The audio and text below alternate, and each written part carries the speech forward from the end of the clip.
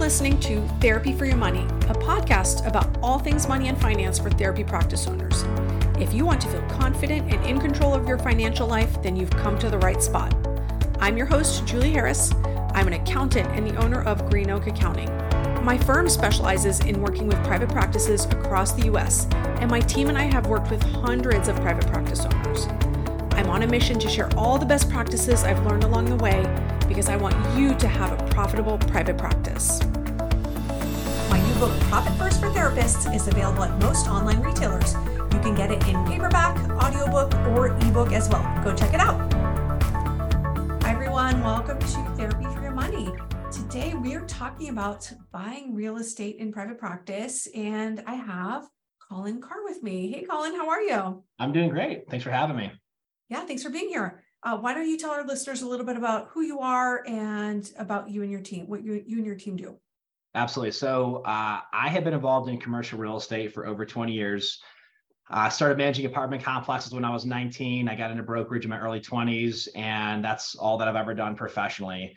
About 10 years into my career, I started focusing more on healthcare.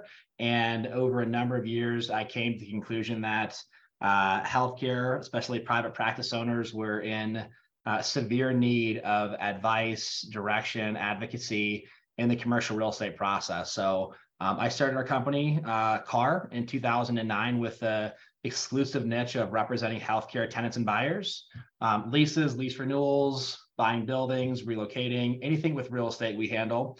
And it's been a tremendous ride ever since then. And today we operate coast to coast. We have people in 40 some states, and we have the privilege of representing several thousand providers per year with their real estate requirements. Amazing. So let's just jump right in because I know I've got a lot of questions. So how do you recommend that practice owners decide between purchasing or leasing office space? Yeah, that's a great question. So there's a number of questions we would ask a provider early on. First of all, would be, can you see yourself in this location or this building or in this size of a space, this square footage for the next 7, 10 plus years?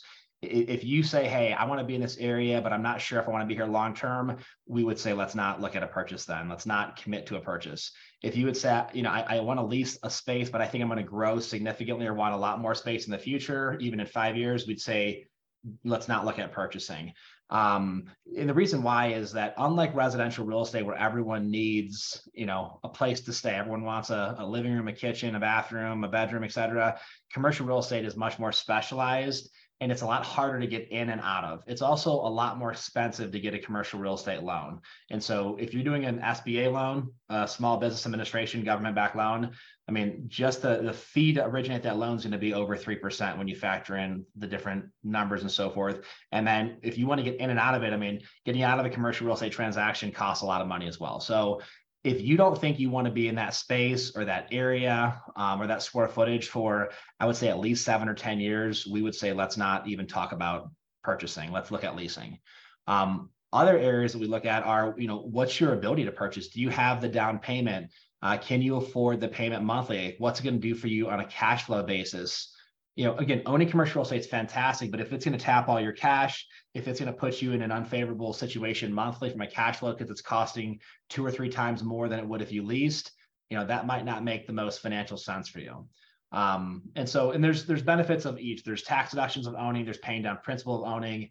There's also a lot of benefits to leasing too, in the forms of landlords paying for your build out, giving you free rent, giving you flexibility to relocate to different spaces or expand. So there's pros and cons of both. And we want to find out from each provider, where are you at today? Where are you going to be in 3 to 5 years? Where are you going to be in 10 years? And then do the numbers work? Yeah. And so when it comes to commercial real estate, when you are, when you're thinking you're going to grow really significantly quickly, how do you approach the lease at that point? Are you looking for a shorter lease? Is a 10-year lease still okay? How do you and your team think about that?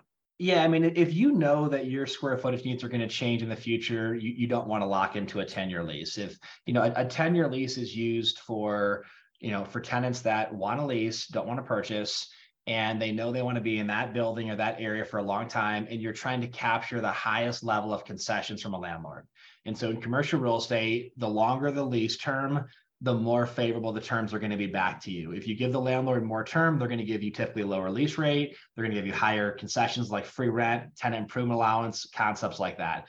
It also eliminates you having to deal with the negotiation or going to market every 3 to 5 years if you don't intend to move. So there's no reason to negotiate 3 or 4 times over a 10-year period and pay higher rents every year than you could have paid if you wanted to lock in. So, 7-year, 10-year leases are reserved for those types of transactions. If you're in a situation where you believe you're going to outgrow a space in the future, we want to find the size, the largest space that you can afford right now that you can meaningfully occupy or reasonably occupy in the next year or two, but we don't want you going too big to where space is going to sit vacant for 2 or 3 or 4 years. And then occasionally we'll find someone that needs a space for a year or two. Most landlords are averse to those types of short-term leases, but there definitely are landlords out there that will consider it. They're just not going to give you a bunch of money to improve the space. They're not going to invest a bunch of money in the space. They're not going to give you a huge free rent package. They're going to probably, still give you a reasonable deal, but it's going to be on terms that are not going to be as favorable because they're assuming you're going to move out in a year or two. Like you might say, well, I might be here for 10 years. They're always going to assume you're going to vacate at the end of your lease. They're going to have to re-TI the space, redo the space, remarket the space, new lease, new attorneys, new commissions. And so they're just going to assume you're going to leave. And so you're going to be able to capture leases at shorter term, but they're not going to be as favorable terms. And then you're most likely to get just an as-is space, right? Where you move into whatever it is. Typically, I mean, they might, if they're feeling motivated or generous, maybe they'll, paint the space or maybe they'll give you new flooring, but that's usually under the premise that they were going to do it anyways for someone. So, but yeah, it's typically a fairly minimal investment in the space for the landlord if it's a short-term lease. Yeah. And what is a short-term lease, or what is any lease? Like, what does it look like in between tenants usually? How long is that space open? It's different for every space. We typically track overall healthcare numbers. So we're talking from therapy to dental to vet to medical. So all scopes of healthcare. When a healthcare provider moves out of a healthcare space, it's typically vacant for around 12 to 18 months. And if it's a beautiful building, a beautiful space, that might be a shorter time frame. If it's a space, like let's say there was a therapist in a space, and when they moved out, let's say a CPA could move in, then that number is different. So if it's a true like hard plumbing, medical, exam rooms, et cetera, that's typically 12 to 18 months because it's even more specialized. If it's a traditional office space, it completely varies based upon the quality of building, the location, the market. The vacancy rate's very different in Orange County, California than it is in Tulsa, Oklahoma. And so a lot of it is really unique to the market. Okay. So let's shift back to buying a space. How do you know as a practice owner if you're ready to financially to buy? So, and when we talk about buying, there's usually 2 types of scenarios. There's buying a space just for you. It could be a building that's just for you. It could be an office condo. So it's like you could buy a residential condo or a townhome. You can buy, a commercial condo. Those are great investments, and they can be much more affordable if you're buying a 2,000-foot space and you only need 2,000 feet. And then there's also the idea of buying a space that you occupy, but is more of an investment property because maybe you have 3 or 4 other spaces you're trying to lease. I'll start with the latter because it's easier discussion. Sure. If you're going to buy a property that has additional spaces for lease because you like the idea of, extra income, it's another investment. Here's the criteria. Can you afford the payment, not only for the mortgage, but all the taxes, the operating expenses, all the fees that go into a property? Could you afford that property if there were no tenants in the spaces? Like, let's say every tenant blows out of there, let's say they don't renew their lease, they go out of business, and the absolute worst case scenario, can you still make sense of it from a cash flow perspective? And you say, well, Colin, what are the odds of that happening? Hopefully very little or very minimal, but it does happen. It happens, unfortunately, in different times. And we just went through COVID, things happen. Sure. So if you're going to invest in a commercial real estate, true investment property where you occupy one space, but you're leasing to others, you are now a true landlord. It's not just an owner occupied building. It's a true investment property. And so in those scenarios, if you can afford the entire payment, whether anyone's there or not, then great, let's look at it. The next question is, can you afford to even do the deals? Like if you have to invest money to help build out a space for a tenant, whether it's office or retail, do you have the tens of thousands of dollars to do those deals, to pay commissions, to do tenant improvement allowances, to give free rent, to do the attorneys? It is a true investment at that point. So if you don't have the ability to cash flow it by yourself, if you don't have the money to put in there, let's not look at those types of properties. If you do and you want to voyage in, then go ahead. And typically, what kind of down payment are banks looking for? So if you're looking just for yourself, owner occupied, which is usually you're occupying 51% of the building or more, there are healthcare loans where you can get it for 0% down, 10% down, or 20% down. That's typically the range. If you are occupying less than 51%, or even a fraction of it, most lenders at that point are saying this is a true investment, true commercial grade investment property, and they're usually looking for around minimum 25%, but it's usually 30 or 35% down payment. So a traditional landlord goes to buy a property, again, depending on how strong they are financially or who their lenders are, that's different, but you just want to go out there and buy a commercial property, you're going to probably put 30, 35% down payment on that property. So it's usually going to be a pretty big chunk of money to get into that deal. Yeah. And so obviously, based on those numbers, right, the owner occupied condo or a smaller space maybe is sounding better to our listeners. What does that, how do you know you're ready to afford that? Yeah, and that's the type that we typically recommend. If you're not sophisticated, if you don't have a significant amount of additional liquidity to where you really want to venture out, we say, look, let's focus on just you if we can. And so in those scenarios, you're looking for a space, again, that's going to fit your current requirement needs, but hopefully also give you a little bit of room to grow. Or, at some point in time in the future, you will be selling the building. So, will the next person want more space, or will the next person that buys your practice want more space? So again, what's the range? Not too big, not too small. And a lot of times it's just dictated by what's available. You might say, I want to purchase, and you might have 2 options to purchase and then have 10 options to lease. And we can't fabricate a building that's just the size you want. You might have to take one that's a little smaller, a little larger. In those scenarios, we're running a purchase versus lease comparison. And we care about the purchase price. We care about the comps. But really what we care about is, how does this purchase compare to your top options to lease?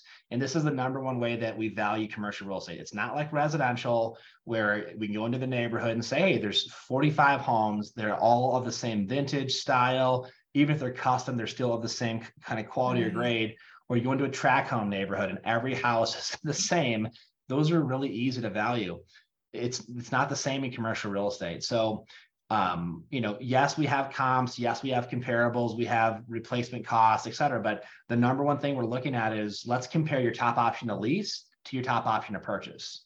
And if you can find an option to purchase where after you buy the building and then you renovate the inside of the space, or you do any improvements, interior, exterior, what is the total cost of the payment? Not just for the mortgage, but again, the property taxes, the insurance, all the operating costs, that total number, how does that compare to your top options to lease? And if you find a scenario where you could buy the building, own it, pay all the costs, and it's similar or even less than leasing, then you've got a really good opportunity. Mm-hmm. If it costs more, which it usually does cost more to own than lease, the questions now are, okay, how much are we paying down in principal every month? Because let's say it costs $3,000 more per month to own than lease. But if every month we cut a check to the mortgage company, we're paying down over $3,000 a month in principal, and our net worth goes up by $3,000 a month, that's a tremendous upside, and that's a reason to stretch further and pay more for a property. And then you get into one other level. You have cash flow, like upfront, month per month, what's the check? You get into principal pay down, and then you get into tax deductions. Because when you own commercial real estate, you can also depreciate the asset. You can't depreciate the land, but you can depreciate the hard asset, the building, the interior improvements. So you pick up additional deductions. So again, you could have a scenario where purchasing costs you $3,000 a month more than leasing. But if you're paying down $3,000 a month in principal, and then let's say you're picking up an extra $4,000 or $5,000 per month in tax deductions or some other number, it could be that after you factor in all the benefits, it could be the effective cost of owning could actually be less than leasing. That happens all the time. And so it's one of those ways where you can't just take the sticker price, like, well, this costs this costs this. You got to run the numbers, get into the due diligence. It's not rocket science. You'll understand it, but you have to have the numbers run for you. Yeah. And so is that something that you and your team do regularly then? Look at we do run the numbers? Okay. Yeah, we're running lease versus lease comparisons on a daily basis. We're running lease versus purchase comparisons on a regular basis as well. Yeah. Yeah. So I think what sometimes practice owners forget is when you are paying, a rent to your landlord, that is a deduction to you as the business owner. When you are paying rent to yourself, for example, when you own the building, like that is a deduction to your business, but then it's income somewhere else, right? And so you're talking about there's depreciation on that Yep. on that side where there may be some expenses, depreciation. So you may or may not actually have to recognize that income depending on how the numbers lie.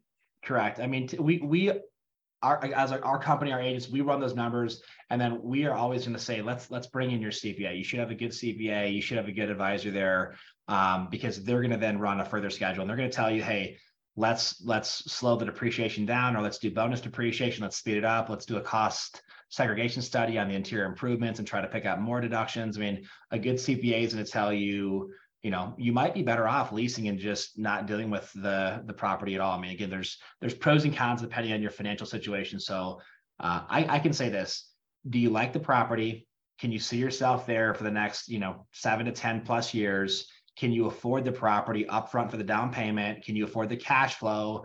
How do the total numbers play out? And if we get that far and it still makes sense, then great. But if you get knocked out anywhere along that checklist, then let's go to leasing and let's not worry about purchasing. Yeah, so let's go back in that direction of leasing. So before we started recording, we were talking about how practice owners can quote unquote win against landlords in commercial real estate. And so tell me what your thoughts are there. Yeah, so when people hear the terminology of like, what do you mean by winning in commercial real estate? Well, here's what's going on. You've got a high dollar negotiation, whether you realize it or not. If you take the total lease value over a 5 to 7 or 10 year period of time, it's going to be worth hundreds of thousands of dollars. Even on a small space or a lower price space, it's hundreds of thousands of dollars of the total value. An average size space in a nice building, I mean, it could easily get to where it's almost $1 million in total costs. And then you start looking at other things like insurance and operating expenses and utilities and janitorial, and then all the other things that go into a lease for you to run that practice. It's a lot of money. And so in every negotiation, there's a certain amount of money that's on the line that you can either win or you can lose depending on how good of a job you do in the negotiation. And we're not talking about losing or causing someone else to lose to where it hurts them or they go out of business or they lose the property. There's just a margin in every deal where it's the lowest the landlord will go and still do the deal. And we're trying to find as close to that threshold as possible. And then they're on the other side, they're trying to get the highest return possible, give us the least amount of concessions, et cetera. And so that's the range, or that's the margin. And, we joked about it. A lot of times people think, well, if I go to, this Ford dealership versus that Ford dealership, the same truck's going to cost relatively the same price, and I'm not going to save a whole lot, so it doesn't really matter. That's not what we're talking about. We're talking about a difference between hundreds of thousands of dollars on an average size space. So we want to capture the lowest lease rate. We want to get the most competitive free rent allowance. We want the most competitive annual increases. If there needs to be renovations, we want to get the landlord to contribute as much money as possible to renovate the space so that we're either borrowing less money or injecting less cash into the deal, or no cash into the deal if we can help it. And so there's all these economic considerations that are important. Now we also have non-economic that are more business related, but do you have to personally guarantee the lease? And if you do, for how long? Can we limit the guarantee? Do you have a sublease or assignability provision that if you do want to get out of the space or transfer ownership, you can? If you can do that, can you be removed from the lease, or is it, yes, you can assign it, but you're still on the lease? Do you want to be the only therapist in the building? Like, do you care? Maybe you say no, more the merrier, or you might say, no, I don't want to have somebody doing the same thing that I do right next door to me. And I have to, always worry about them one-upping me with, the way their space looks or how they advertise or whatever. So you have exclusivity, you have options to expand, you have renewal options, you have purchase options. So again, economic negotiations, and then you have business negotiations. And again, we're not talking about hurting people. We're not talking about taking advantage of people. We're just saying, look, there's a lot of money on the line, and you want to do the best you can with what you have. And you don't want to pay a landlord an extra $500 a month, $1,000 a month, or any number that you could have avoided if you had proper representation, a proper posture or strategy, other options, you were negotiating multiple properties at one time, you're not going to get taken advantage of. That's what we're talking about as far as winning. Yeah. So pull back the curtain for us a little bit. It's like, how do landlords approach these negotiations? So the landlord is, and I know this because I've done hundreds and hundreds of deals on the landlord side before I started this company, and I'm very well versed in this subject. Landlords are going to size up the tenant the second that they have a conversation, either through their listing broker or in person, and they're going to ask questions like this. They're going to say, does the tenant have a broker? If they don't, they're going to assume right away the tenant does not know the market, they're not sophisticated, and they're not going to capture as competitive terms. Okay. It's no different than if you were in an audit and the IRS agent saw that the person being audited didn't have a CPA, they would say, I know where this is going very quickly. If you're in a lawsuit and you go into court and the judge sees you don't have an attorney, like they just know instantly that you are going to be at a disadvantage. Yeah. And so, and here's why. Every Fortune 500 company has a real estate agent helping them. They have either in-house teams of professional real estate agents, or they have external agents, but they all have a strategy because there's too much on the line. So landlords or listing brokers are going to look at the tenant and say, do they have an agent? If the answer is no, they're going to assume they don't know the market. If they do have an agent, they're going to say, do they specialize in commercial? Are they residential? Do they know the market? Is it just someone who carries a license and is a friend? And they're going to size up that agent. They're going to see how sophisticated they are. That's going to determine how the landlord approaches the deal. Are they going to bring a competitive offer from the very beginning, or are they going to assume that you don't know the difference? And are they going to price things higher, price concessions lower, and they're going to make you fight a lot harder to get anything from it? Also, landlords are going to decide early on how they communicate, because landlords are famous for saying things like, well, we don't do that, or we've never done this before, or our lender won't let us do that. And I'm sorry to say this, but they're just making this up. Like they're lying through their teeth, and they're waiting to see if the person who hears it is, and I mean this respectfully, is ignorant enough. They're not trained in this area, if they'll believe it. Now, or they're just going to or call them out. Yeah. Will the landlord try that with Lockheed Martin or Charles Schwab or JP Morgan? Like, no, the landlord's not playing that game with these guys. Like the landlords know if they're talking to sophisticated tenants, they've got to bring legitimate offers. They've got to treat them fairly, and they're going to have to put their best foot forward very early on, or they will get spit out of the system. When landlords see that tenants don't have agents, they're going to assume that they don't know what they're doing.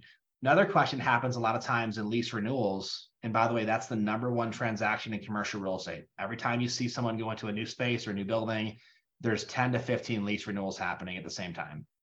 So if it's a lease renewal, the landlord is going to ask questions like, is the tenant willing to move? Have they already gone to market to see what other landlords are offering? Do they have a strategy? Are they paying attention? Do they have a broker? They're asking these questions. And then if you're a tenant and you're in a space and your lease is coming up for renewal and you wait till there's 90 days left, you probably aren't paying attention. You probably don't have a strategy. You probably haven't been to the market. You probably don't know what 3 or 4 other of the top most competing properties in the area are going to offer you. And so the landlord in that situation is going to assume they don't want to move. Like if you were a tenant, you told the landlord, hey, I like the property, I'm really happy here, I don't want to move. What is the landlord's motivation to give you a discount? What's the landlord's motivation to charge you less money? I mean, no, I mean, Julie, if somebody walked up to you and said, hey, would you give me $10,000? You would say, what am I giving you $10,000 for? And they just say, well, because I want $10,000. Your response would be, take a hike. Like, no, thank you. Yeah. Well, I really need the 10,000. Well, you'd say, well, I need the 10,000. Well, I'm tight financially. You'd say, that's your problem. This is what's happening with tenants, whether you understand it's this simple or not. When tenants tell a landlord, I don't want to move, I'm really happy here, send me a proposal, you've just said, I'm a total idiot, I have no idea what I'm doing, would you please charge me a premium? And I'm probably willing to pay even more than I'm paying right now because I have no other options. And the landlord knows in that scenario, the tenant's going to complain. They're going to say it's not fair. They're going to ask them to change it 4 or 5 times. And after like 3 or 4 rounds, the landlord's going to say, well, I've never done this for anyone before. Like, you've really beat me up and I'm willing to give you this, this, and this. And then the tenant thinks, okay, I got a great deal. And the landlord's laughing all the way to the bank because they still overcharged the tenant by 20%. Like, they made the tenant feel like they finally got a good deal. They finally beat them up enough, but I mean, it's like, it's dad wrestling with his 4-year-old and the 4-year-old pins him. Like the 4-year-old. That's a really good analogy. Yeah, the 4-year-old pins his dad, and the 4-year-old tells his mom, I pinned dad. And, that's what's going on is these landlords, again, they're usually not going to be a total jerk, but they're going to end up winning the negotiation, and they're going to end up putting a lot of additional money in their pocket. And if you were Starbucks or Chipotle or whoever you were, you wouldn't have been paying that. You'd be getting a much better deal. Colin, this was such an interesting conversation. Thank you so much for coming on and chatting about real estate with me. If any of our listeners are interested in working with you and your team, please tell us where they can find you. Yeah, absolutely. The best place to get a hold of us is through our website, and that is carr.us. It's CARR.us. Upper right-hand corner, you can click to find an agent in your city, in your state. You can also click a couple other buttons. We have a huge resources tab where if you do have a desire to become educated in commercial real estate, you don't need to be, but if you do want to become educated or you're the type of person that likes to learn things, we've got more information than you will be able to get through, guaranteed. Glossary, FAQs, educational articles. And then lastly, if you're in a situation right now, even if let's say you've got 5 years left in your lease, but you want to know how your lease compares to the market, our agents will do a free lease versus purchase or lease versus lease analysis for you. So if you want to know how your lease compares to the current market, if you want to know what it would look like if you wanted to purchase compared to leasing, they'll do that full analysis for you. And even if you don't have a deal coming up for years, they'll give you the information now because it'll give you peace of mind and it'll help set the direction for your future transaction. And we think that's a good investment. Yeah, that's a great resource. Thank you so much. It's been fun being here. Thanks, Julie. Thank you. If you're looking for accounting help, head over to therapyforyourmoney.com/accounting to find information about my accounting firm and all of our specialized services just for private practice owners. If you enjoyed today's episode, we'd love for you to give us a 5-star rating on iTunes. Just head over to iTunes, click on ratings and reviews, and give us a quick shout out. We really appreciate it. The information contained in this podcast represents the host and guest's general opinions and should not be construed as personalized accounting and tax advice. Listeners should consider all facts and circumstances before applying this information and seek appropriate advice from an accountant, financial planner, lawyer, or other professional. Any info provided does not constitute accounting, tax, or legal advice.